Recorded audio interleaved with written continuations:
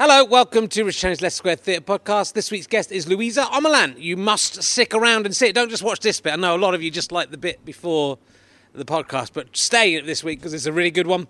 If you enjoy these, why not come and see me on tour? My show is called Happy Now. I'll be touring the UK through February through to June 2016. Go to richchain.com/happy_now/tour and you can find out if and when I'm coming near to you. It's been selling quite well, so maybe book ahead.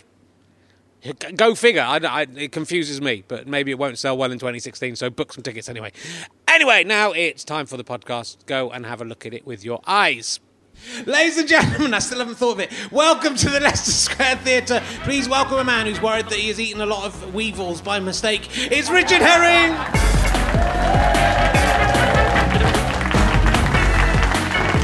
Crime does not pay. That is the answer to that. Welcome to another episode of Richard Herring's Leicester Square Theatre podcast.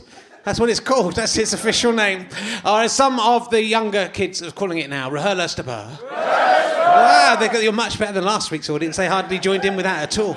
And so let's meet some of the crew.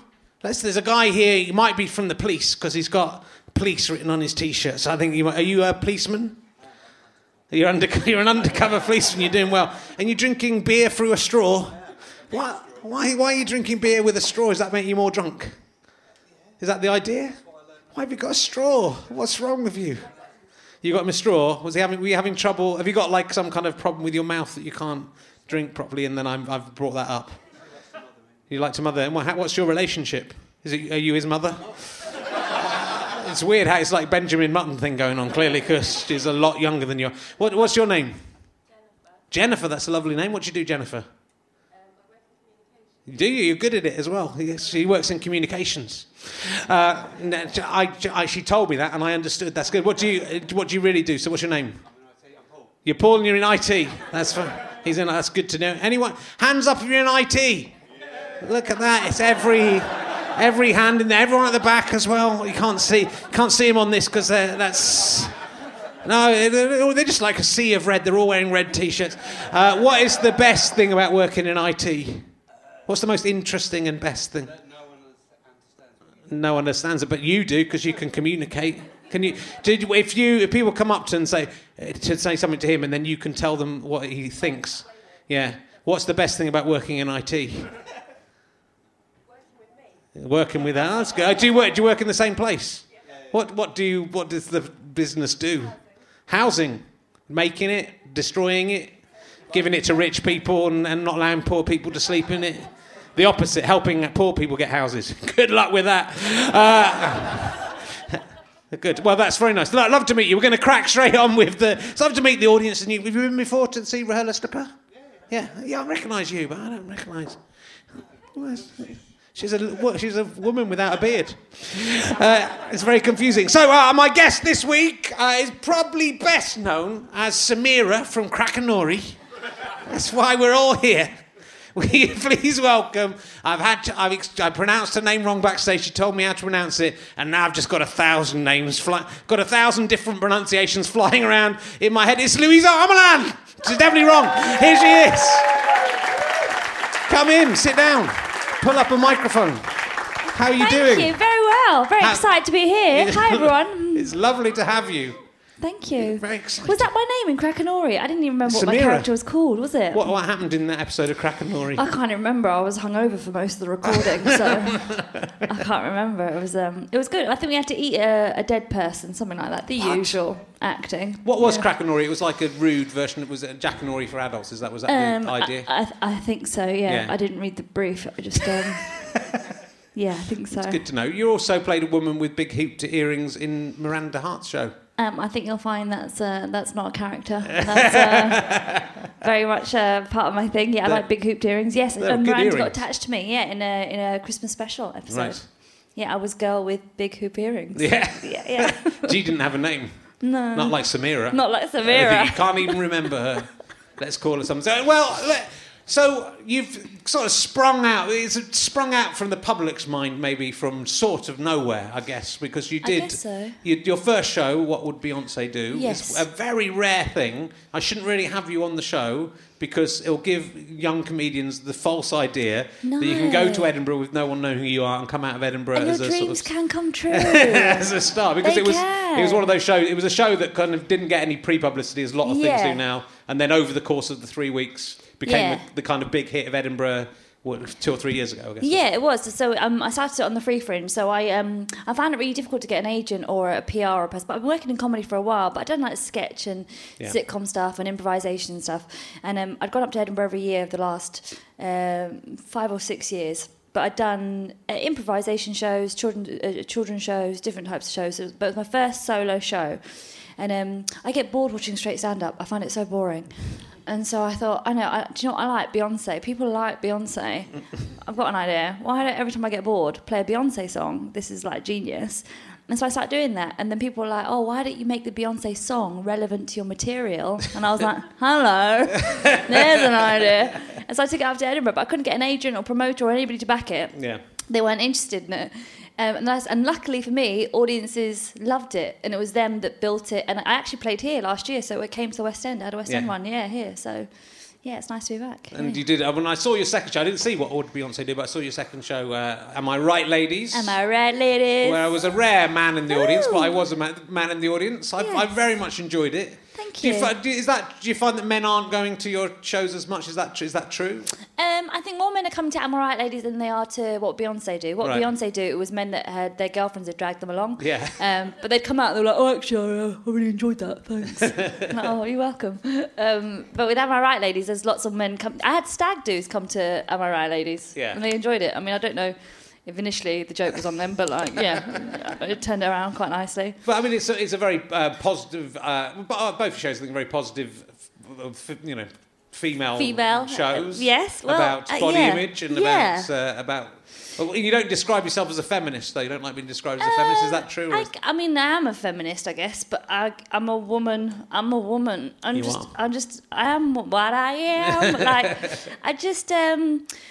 I like being funny, and I'm bored of nonsense, and so I like doing comedy that engages and expresses those two traits. Yeah. So it's important to call myself a feminist because it's part of the movement that whatever.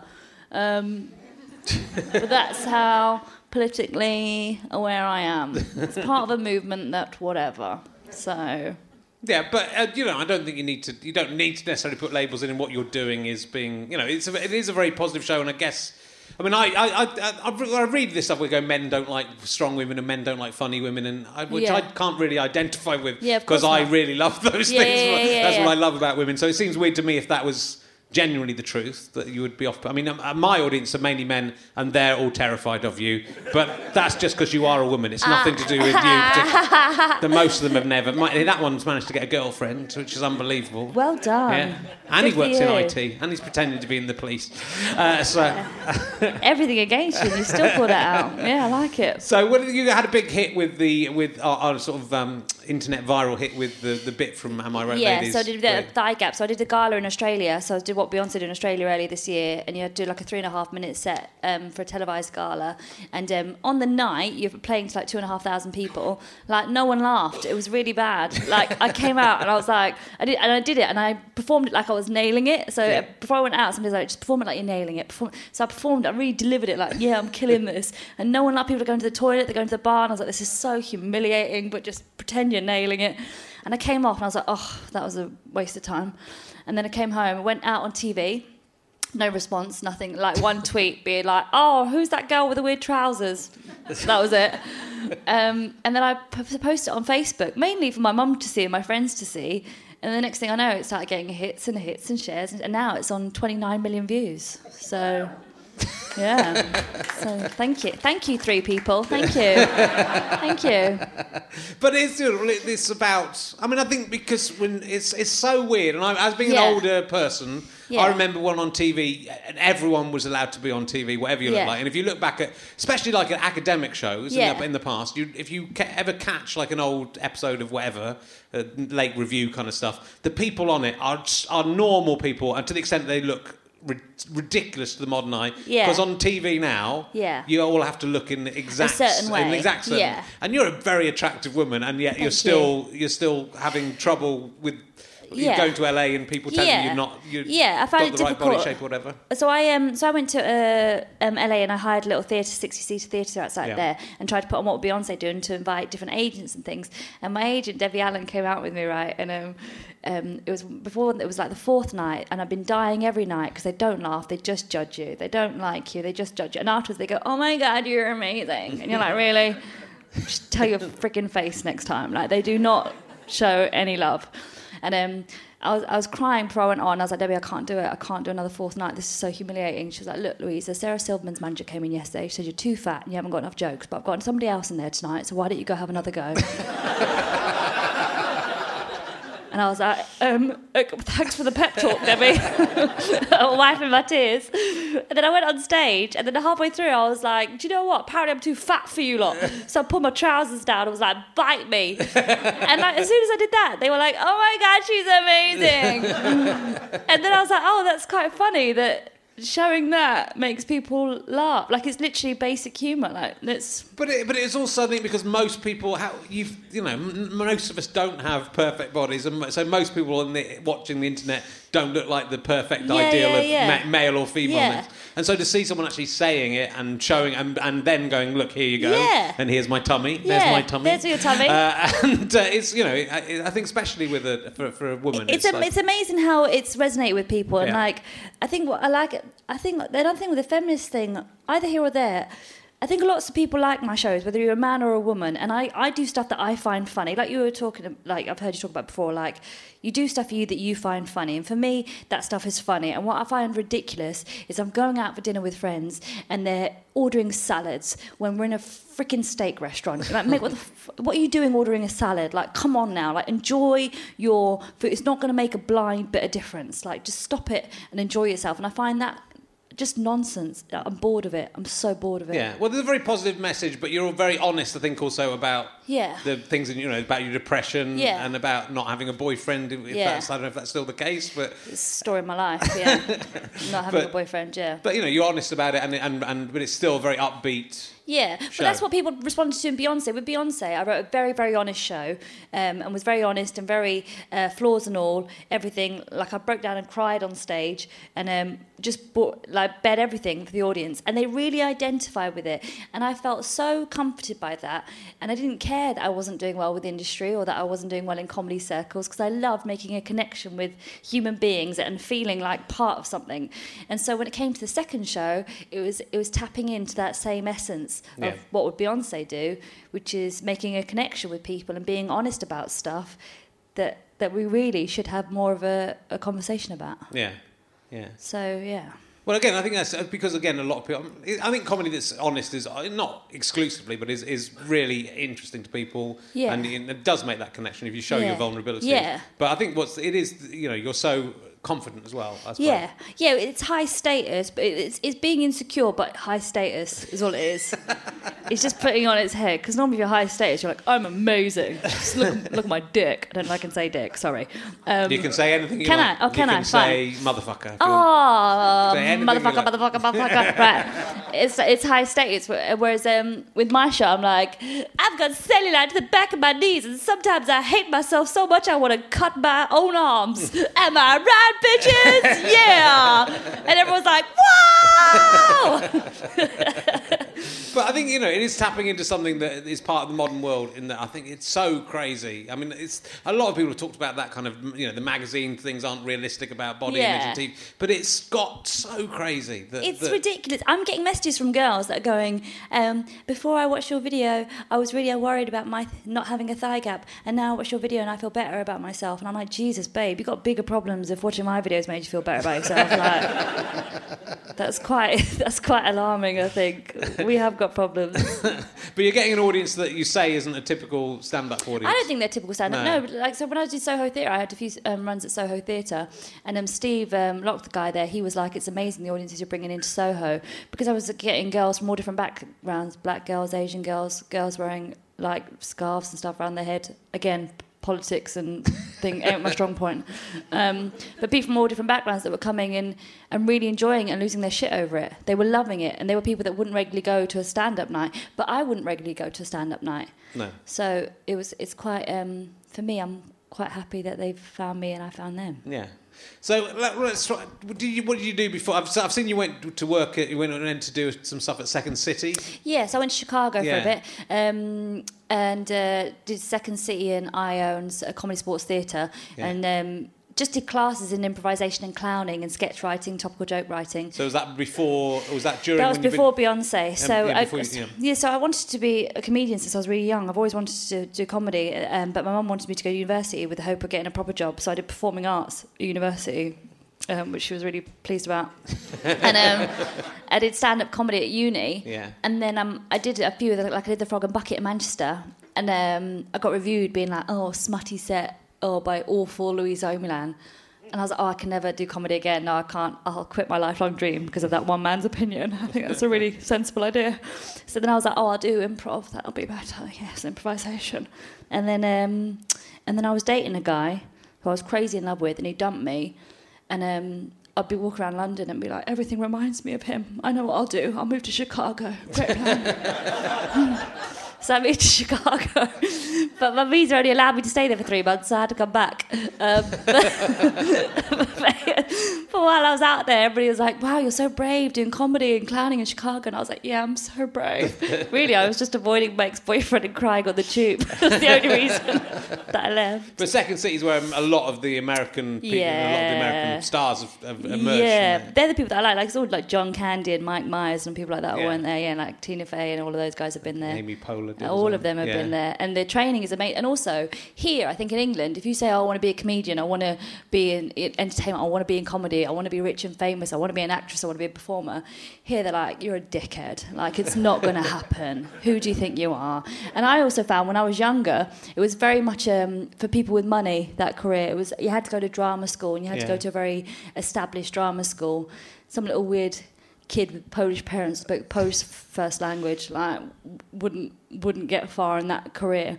Whereas in America, they're like, good for you, get your dreams. Yeah, you can do it. And you're like, yeah, maybe I can. I think that's got more the case, certainly with acting.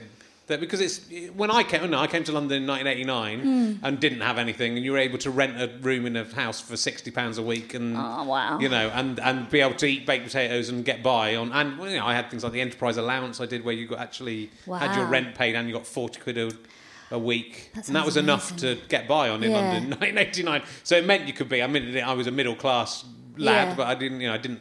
We didn't come with anything, and you had some time to launch yourself, whereas now the idea, you sort of have to come to London, and if you do, then where the hell are you going to live? Yeah, it's difficult. I really respect comedians, especially coming through now. Like it's such a sacrifice, I think, for your quality of life. Like I had to move back home to my mum's house.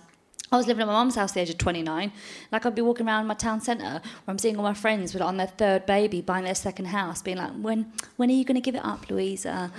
And, like, I'd be like, never, I'm sure one day. And, like, it's hard to do comedy. It's quite a sacrifice, I think. But it's... it's... But I think it's just got hard. I think that's the reason... Yeah. There's some with acting, which is, again, I think so... There's a lot of great actors, but there's so much demand... that if you there's so few parts and so many actors that if you were able to sit back and not have to worry about anything, you've got a better chance. Though on the other hand, I also do think that if you've got everything given to you in your life, you're not going to work hard. If you actually have to really work for something, you really want to do it. And I think the most successful comedians, especially, but also actors, really have had to work. You have to push. And if you don't have to do that, if you are starving, you have to do it. I totally agree with that. You quickly find out you want to do it. Yeah, totally. I completely agree with that. And when I was younger, I genuinely thought if I graduated, I'd get an agent and that would be it. Like, I'd made it. I really thought that was the answer. And I graduated with the first. I got picked for the showcase. I did really, really well at university, and I couldn't get an agent for love nor money. And then, like, only now, 10 years later, have I got an agent and a team. And you go, shit, it's still not up to an agent. It's still up to me. Like, you have to put the work in. It's true. And you have to hustle, and hopefully use your team around you to facilitate that. But you're the one that has to do all the work. Yeah, and it's also interesting that it's still. I think people, if they seen you from outside, would go, "Oh, that girl just appeared out of nowhere as an overnight success." Yeah. And then it's sort of that 10 years of. Yeah. And you go, well, let them think it's an overnight success. All right, mate. You try and have the same success. Yeah, babe. You try and have the same success. Good luck with that. But it's got so competitive. That's the thing, like again, when I went to Edinburgh Festival, there might be 30 shows, and now there's 800 shows or whatever there is. So but I think you have to think of stand-up almost as a business, especially when it comes to Edinburgh Festival. Yeah. Well, in terms of ideas, so in terms of, you don't just need a good show. You have to know how to market your show. You have to make sure your posters are right, make sure the time is right, in the right venue. And a lot of comedians, bless them, they're quite autistic. Like, they don't really get those aspects. So they'll go up with a show and be like, oh, I'm at 3:00, in Glasgow. And you're like, well, mate, that's not going to get you very far, is it? So I think you have to think, there's more things to think about as well as being funny. But then at the same time, I also hugely agree with, if you have an excellent show, people will find you. Yeah. I think to an extent, but there must be. I mean, there's lots of excellent comedians who never get discovered beyond, the famous. Someone like Simon Munnery, within comedy circles, everyone knows him and thinks he's amazing. But the general public will probably never encounter him, I think, and that makes you go, oh, this is terrible, because Simon's one of the biggest geniuses of his generation. Course. So I think there's ups and downs with it, but I think. But does he want that? Do you think? Does he want? I don't know. Isn't if he does. He quite happy where? I think he probably is, but it still seems a shame that kind of talent doesn't get discovered necessarily in the way. But yeah, of course, I think I heard Adam Buxton's podcast, which is very good. Should you all listen to it anyway? I hate to say it because he's sort of doing the same thing as me, just better. But he was talking about him and John Ronson meeting at an award ceremony that they both lost at, and you look at Adam Buxton and John Ronson, you think those are two very successful men. Yeah. But they were saying how they both lost and how they were marginal figures, and Adam had said we're marginal. And that's why we're never going to win those big things. And actually, that's a positive thing, that you're doing your own thing on the margins. Yeah, so it depends what you want. It depends if you want to be a big superstar or if you just want to do the work.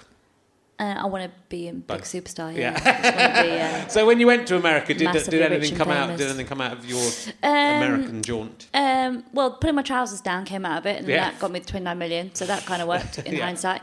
And I think it sounds really cheesy, but I think in terms of challenging yourself and making yourself really uncomfortable makes you slightly stronger when you come back home. Yeah. So that was good in terms of you go, oh, do you know what? If I've done that out there, if I pull my trousers down to strangers, to Americans that hate me, I can try and write a joke for the UK. I can try and write a joke for the UK. And also just the confidence, I think the confidence from the schools and being surrounded by people and doing comedy every day. I mean, I paid for the courses, but being around, comedy thinkers every day was just very, very inspiring, and it just makes you go, this is what I want to do with my life. So, I can see you in being in American movies and stuff. I'd love to do that. So next year I'd like to my thigh gap video, most of the views are actually American, and so I want to try and organise a little tour next year in the States. I don't know how I'm going to do it, but if I could play little 60-seater theatres around the States and travel for 6 months, that would be a dream. That'd be amazing. I'd love it. Well, see, that's if you are single and have nothing holding you down. That's what it is. Yeah, it's either that or I'll get pregnant in it. So. But you must, I can't. You say again. I see you saying that lots of women hit on you after shows, but men don't hit on you after shows. Women hit on me all the time. Women come up to me and they go, "Here's my boyfriend. You can have sex with him." That's how much women like me. Okay, women love me. Thank you. Yes, women love me. Men are like, they're big earrings. Thank you. Thank you so much. Please whip your willy out. Thank you. I don't believe you. It's true. It's really true. You say that. I've had to learn. I'm trying to learn to be with guys where they say something, even if I don't find it funny, just pretend to laugh. Just pretend to laugh. Pretend to laugh. I'm trying it. Yeah. It's hard. I know. Don't do it. I know, but it's so hard, babe. There's only come on, TikTok. There's only I'll try it. I won't. Don't worry, I won't give in. And are you writing an autobiography? Is that happening? I mean, you say writing. Yeah. My room is very tidy at the moment, and I have washed all my makeup brushes, and I have rearranged all the files on my laptop into little folders. Yeah. So, yes, I am writing. It's a very important part of it all. Oh, mate, I don't want to do it. That's as far as I get these days as well. That's all I'm doing all the time. Is it? Yeah, I'm terrible. I can't remember if it's procrastinator or prevaricator. Everyone picks me up when I get it wrong. Both, probably. Yeah, I'm one of the two. Procrastination. I can't even bother to look that up and find out which one I am. But it's got so bad. I downloaded and I paid £189 for an app where you talk into the computer and it types it for you. Like, it gets used to your own voice. Like, it was it wasn't cheap. It wasn't like the Apple Mac regular one. It was like a specialised IT guy. You should know. Like, it's like a proper thing, right? £189. And I still avoid it. Like, I just don't do it. I just don't want to write the book. I've told them, though, I don't want to write it. I've said have the money back, but they're like, no.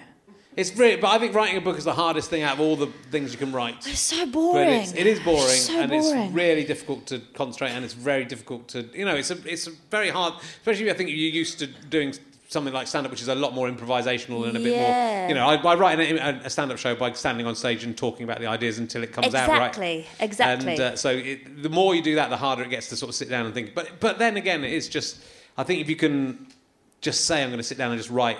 Well, the thing I write my blog every day, and you just write. See, that's very disciplined to do that. But because I've got that kind of anal brain that means once I've started, I have to carry on doing it. But it's a great way of learning how to write, and also you get 1,000 words down, and that's actually all that writing a book is. You just have to write 1,000 words for and 80 stick it in another 1,000 words, and then you go back and look at it and go. Yeah. Unless you're Ben Elton, you go back and look at it and rewrite it. If you're Ben Elton, just go, that'll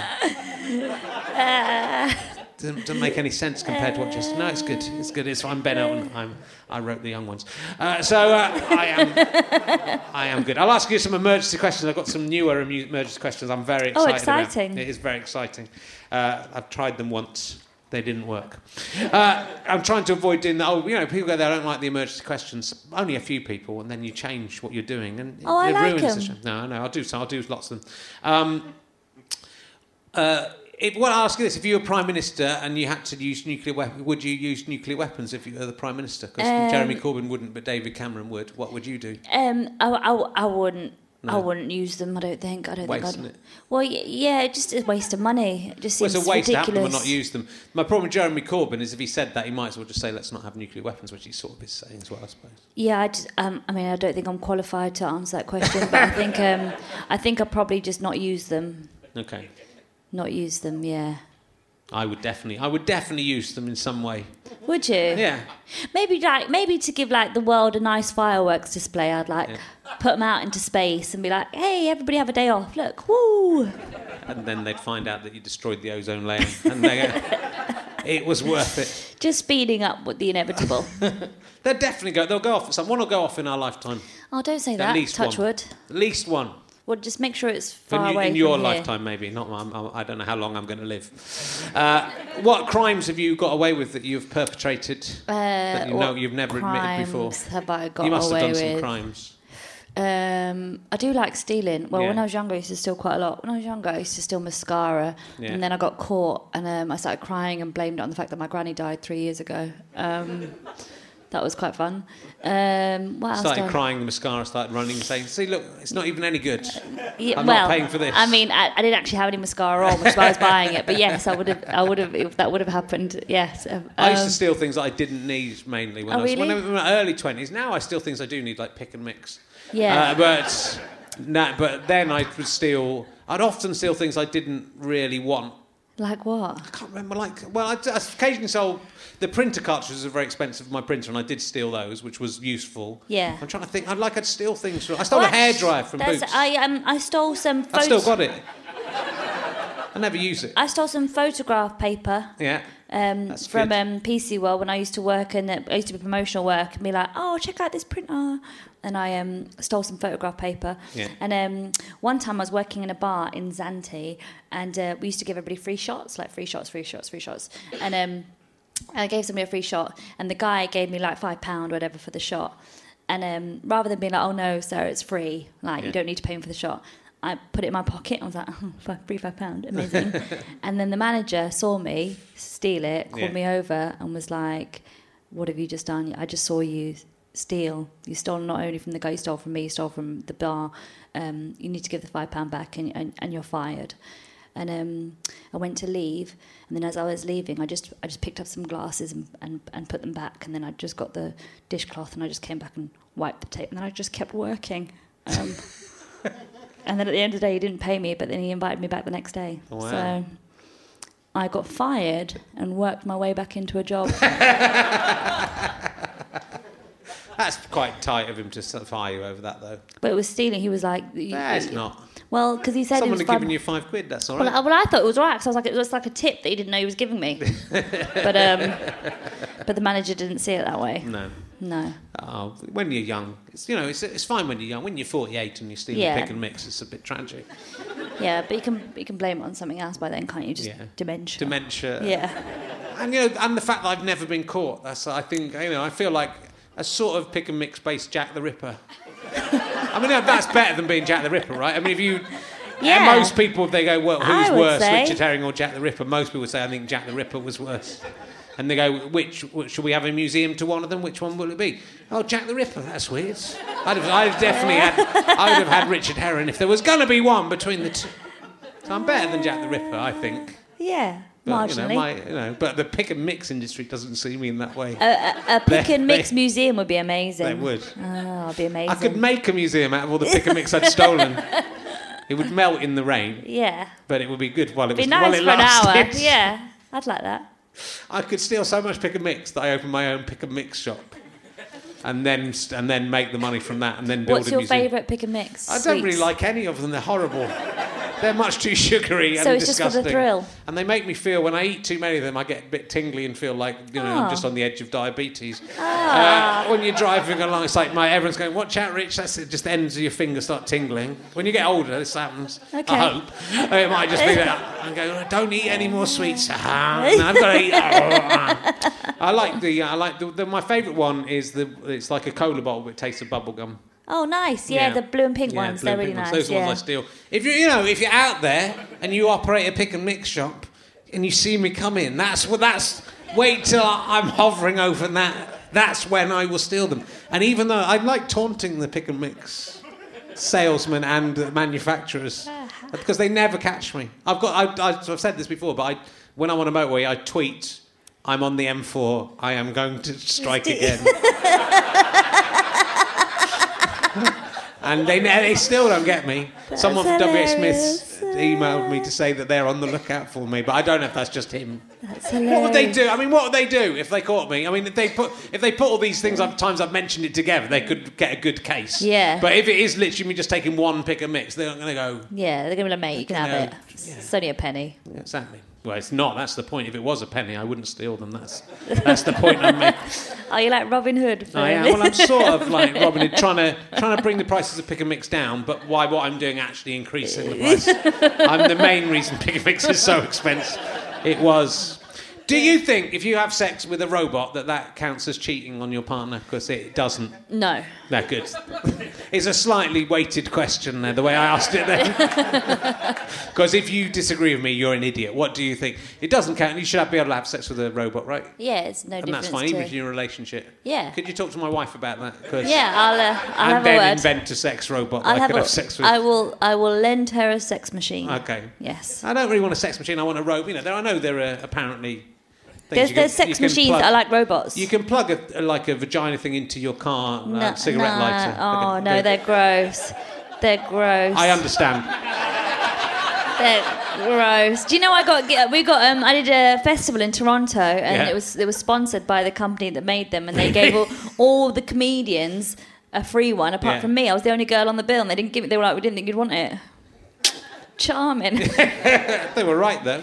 No, I would have if you're going to give the boys one, give me one. Like equality. Yeah. Come on now. Equality. I used to do. There's a. Now I can't remember the charity. But there's a charity that's about promoting sexual awareness and health for young people, and they always they would do a charity gig, and you get a big bag of sex toys at the end. Amazing. But I'm into them. But I'm very self-conscious as a person, and especially so but I find the act of sex quite embarrassing.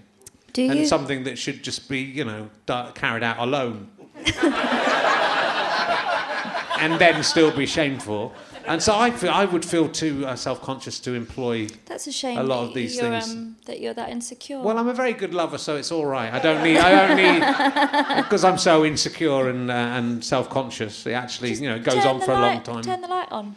Turn the light on. Turn it on. Yeah. But then having a little thing that goes. There's a little thing that's on a. It's like loads of tongues, but it's on a wheel. I mean, I just think it's sort of embarrassing. It's like, I think with a vibrator, I once was with a woman who wanted me to use a vibrator with her, and you're kind of slightly insulted that I've got one of these. I've got an actual. I've got a real one of these. I don't need to. It's not. If anything, it's a compliment. It isn't. I've got one. It is. It's a compliment because you go, oh, I like you that much. I'm going to introduce you to my best friend. Yeah. It's not. It's I don't like you that much, and ideally, I'd live in a world where it was just a penis. Yeah. And I didn't have to have you even moving it around. And it's it was fine, rock solid. I tell you what women find hotter if you're just not intimidated. If you get all intimidated and like, why do you need that? Like, it's I'm bored, we're done. Yeah. If you're yes, babe, then it's like, oh, hello. Okay. I'll learn from that. Well, so if I just go, I'm finding this embarrassing. Yeah, then you've ruined everything. And we haven't even brought sex toys into this yet. Yeah. Then that's a bad thing. It's very self-conscious. And it's so you've got to let go, right? I find that very difficult in everything. That's why I can't ever be happy, because I always think about all the bad things that could go wrong.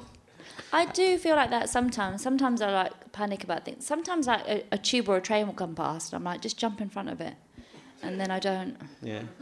If you're going to kill yourself, don't do it that way, because it's an annoying way to kill yourself. That if you don't, don't kill yourself. No, but it's not to kill yourself. But it's almost like the risk. It's the same. Like I don't like going to the edge of a really high building just because I'll be like, all right then, I fucking will, and I'll jump. Yeah. Not to kill myself. But you haven't done it so far, though. I'm guessing. No, I know. But I don't go to the edge. That's why. Because it's almost like I was having this conversation the other day, and they said maybe it's a control thing. It's to gain control of the situation. I think it is. So you feel like, but obviously you're not in control because you're dead. But for the moment that you're flying in the air, I think thinking about it is a control thing. I think doing it is a stupid thing to do, unless you don't want to be alive anymore. No, but don't. But call somebody if you are having those thoughts and listening to this program. Please do speak to somebody because that's not the way to go. Don't kill yourself because life is, you never know what's going to happen and next. It can turn around in a moment. It's interesting to find out what happens next, isn't it? It's like if you're reading a book and we're halfway through the book, even if it's boring, it might get better. No, some books are really shit. But it does turn around, and I do think that is an important thing to like. I think having a shitty time is very human and very normal, and it's very, very. It should be encouraged.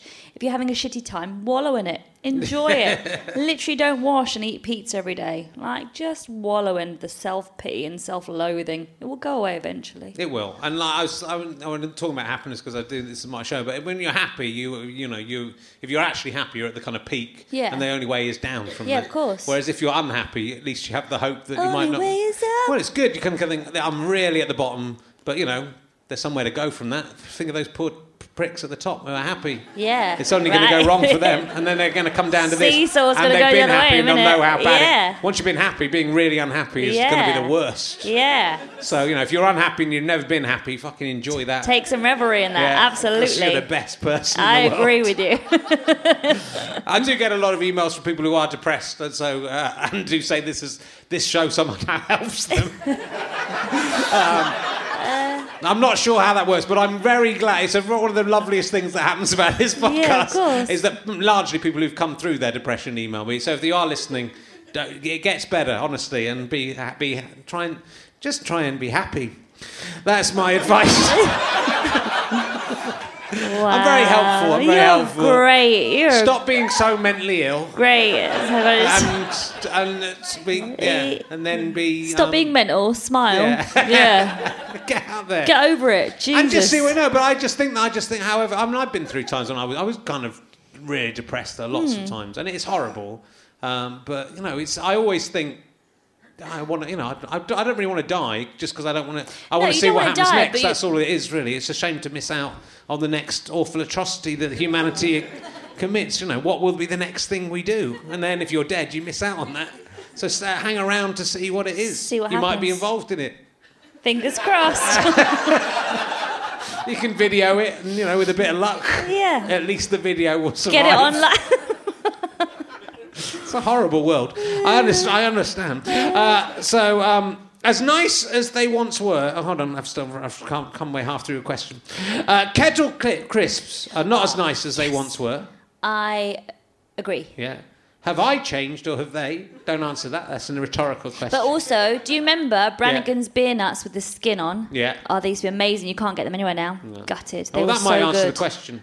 If you could travel back in time to compare any food of today with an equivalent in the past, what time would you go to, firstly, and also what would second is a two-part question.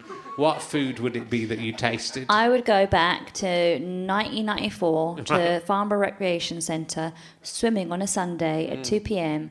when I would go with my brothers and with my stepdad, and he would go to the bar in Simple, and we'd get us all a pack of Brannigan's beer nuts. Right. And now, if you go here, it's like some shitty, ready, salted, fucking bullshit. It's a lovely bar here at the Leicester Square. Overpriced. A fine selection of snacks. Overpriced, small package, shitty, out-of-date fucking peanuts.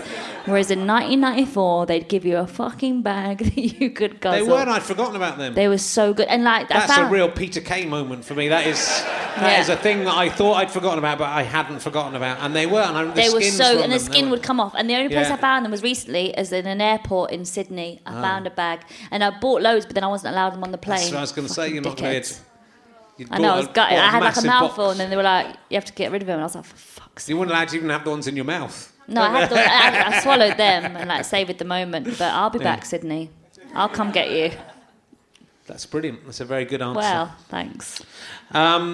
What is the worst emergency you've ever been involved in? That is an emergency question on 2 levels, ladies and gentlemen, that you should appreciate more. Most of you haven't heard it. I don't think I myself, touch wood, have ever been in an emergency. Right. I was doing a gig once, right? And this guy was being a dick. I thought he was being a dick. So I kind of was a dick back to him. And then the audience started chanting, like, fuck, oh, fuck, oh, fuck. And I was like, charming, like, what have I done wrong? And he was having a heart attack. And what was happening is that he was like in the chair, but I can, because the light's so bright on stage, you see, so I don't know what was going on. I just thought he was being like fucking rude. So I was like, he's so fucking not used to having a woman on stage. I was a proper dick. And next thing I know, these men in like yellow jacket, they were the ambulance, but I was like, why are they men in yellow jacket? What the fuck what is wrong with you lot? And they were carrying him out, and he had a heart attack. So. Did he survive? I don't know, but I got paid. I got paid and left. Do you know what I mean? That's. I once had a guy collapse when I was talking cock. I'd talk about frenulum breve, which is when the banjo string on the penis snaps. Ouch! Happens very often. My imaginary penis just shriveled. It's a quite nasty idea. And there's a lot of blood. Is that like your Achilles heel? Well, I suppose it is. It's probably the Achilles heel of the tiny man. It's a little reference there. And he fainted. I saw him collapse. I thought he had died. Yours snapped? No, I was just talking about it. I thought you said. I was talking about experience. The idea of someone else's and blood coming out. And this guy, I saw him go, and he just fell, and he fell down the stairs, and he was all right, but he just fainted. He got taken out. I thought he'd died, so it was quite difficult to carry on, but I carried on. But then that guy, he sometimes comes to these gigs. He invited me to his wedding because. Did you help him then? Well, not really, but because through that became an anecdote, and he emailed me, telling me he was all right, and his friends emailed me, and then I was going on holiday to Trinidad and Tobago on my own. Good man. And he said, I'm getting married in Tobago while you're in Trinidad and Tobago. Come across. So I went across and went to his wedding. And I just dressed in I didn't have any nice clothes with me. I was just dressed in shorts and stuff, and it was like a Hindu wedding, and everyone else was dressed up really nicely. I wouldn't want to touch his penis again after that. I'd be so like, oh, you poor penis. Yeah. Well, after the wedding? Just getting married would be that bad. Well, no, he was... Yeah, it heals, apparently. Yeah, but how long does he have to exercise it? Like, does he have to, like, I think that's the problem. I think that happens, like that frisson of... The frisson of sometimes having sex where things aren't quite lubricated enough, or just by having sex a lot of times. Because can cause it. So don't have sex. That's what. Or when you're having sex, be aware that it could happen, and then you'll be as self-conscious as I am about sex. But if you just think, oh, could the next thrust be the one? I'm not sure I can ever enjoy sex again. But it'll make you a good lover because you'll go on for a long time, though with a slightly flaccid element to it. It's good to be careful. I do know a lot about penises. Yeah, do all your podcasts go like this? Yeah. Wow. Yeah, no, you're nothing special. Don't think this is... I'm not flirting with you with my damaged penis material. This happens to everyone. I'd say, I've seen what my other new emergency questions are. I won't ask you that one. What about the sport is intrinsically stupid? Discuss. I don't care. Yeah. That's good. I just don't care. I don't have the time, I just really don't care. Okay. Next. Do you remember the TV show Spitting Image? No. Okay. The problem with that question is, young people don't know what I'm talking about. They wouldn't be able to pick out the... I used to write. I got 2 sketches on Spitting Image. I wrote Spitting Image. That's great. Yeah. Good for you. So it was one of the first things... one of the first things I did. I wrote the one about Mr. Kipling's cakes. Remember that one? Is that a famous sketch? No, it isn't. And I wrote one about Arnold Schwarzenegger and Doc Cotton teaming up as an unlikely pairing of cops.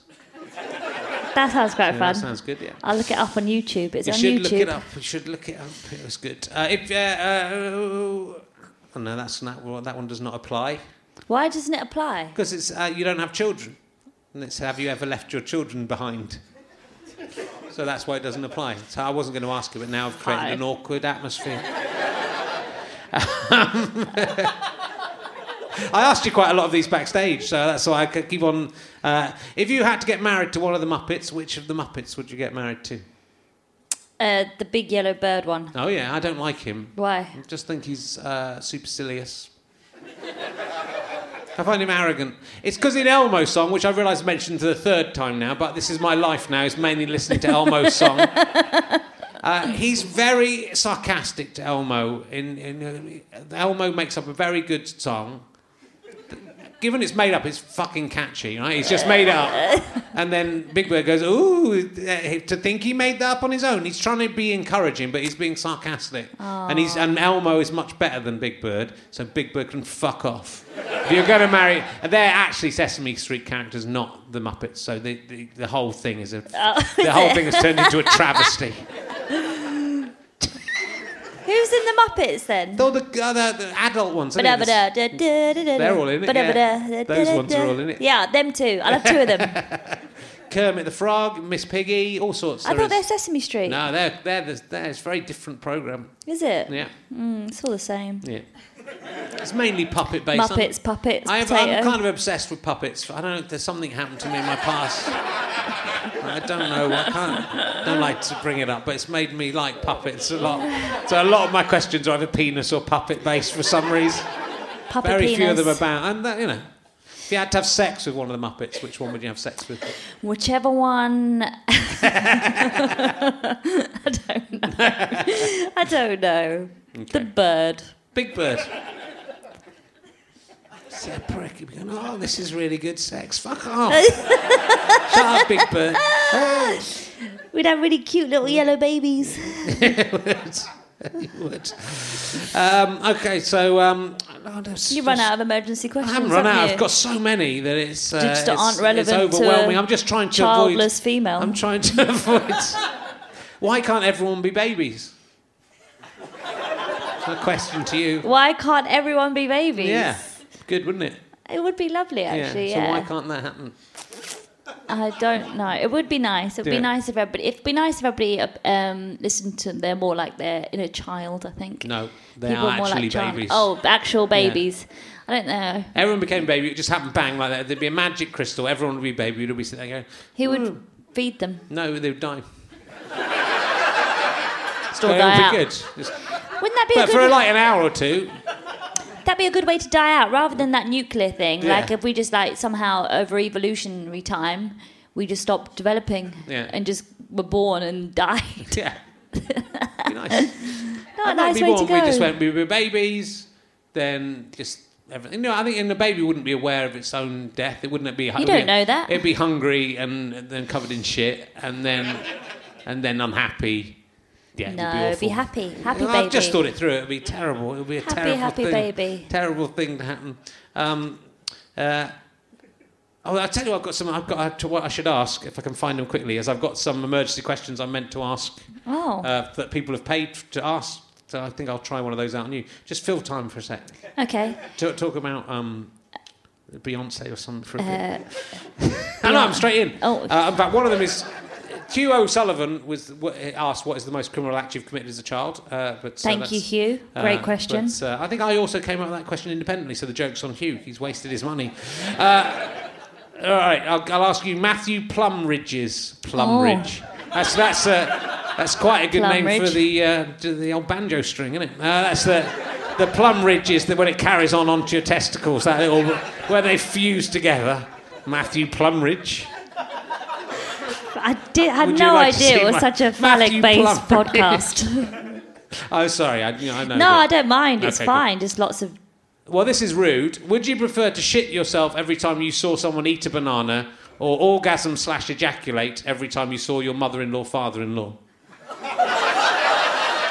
No, it doesn't, we can make that. That is a great question. I mean, it's all right for you at the moment because you don't have a mother-in-law and father-in-law. No, but if I had one, I hope I liked him, and that would be very indicative of how strong our relationship is. So I think the latter. I think I'd rather ejaculate every time I saw my mother and father-in-law. Yeah, it'd be amazing. And also then, I don't know what the stereotype is, parents and whatever-in-law, then they'd never come around for Christmas. I'd never have to see them, would they?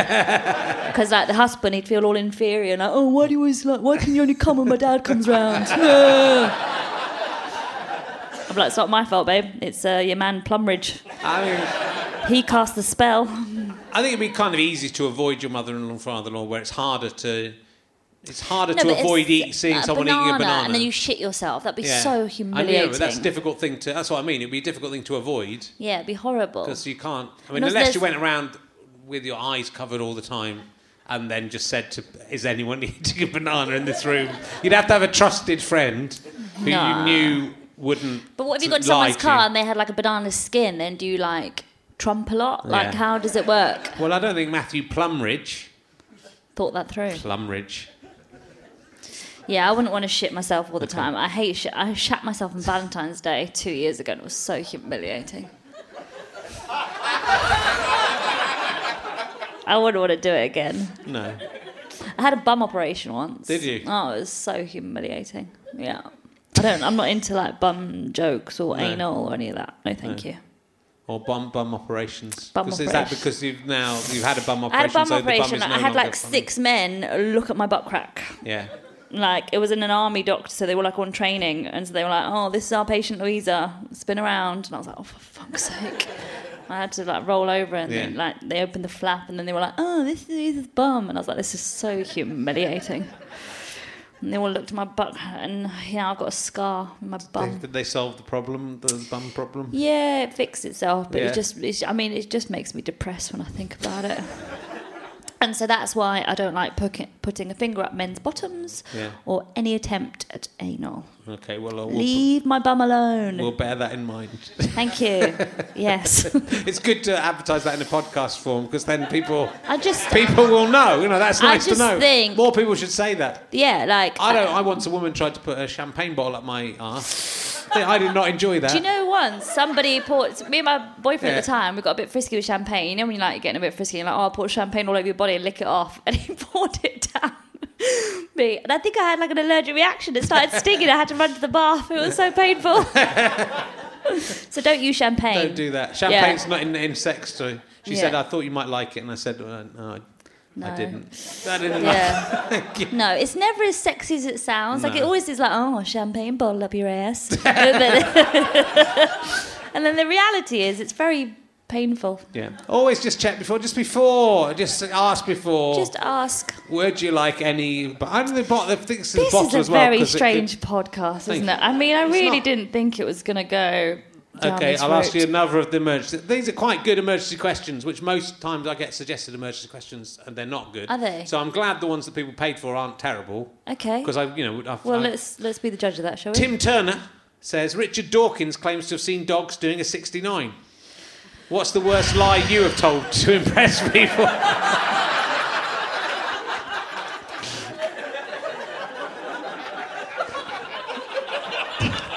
It doesn't need the first bit, but that is a useful... it's a useful indicator.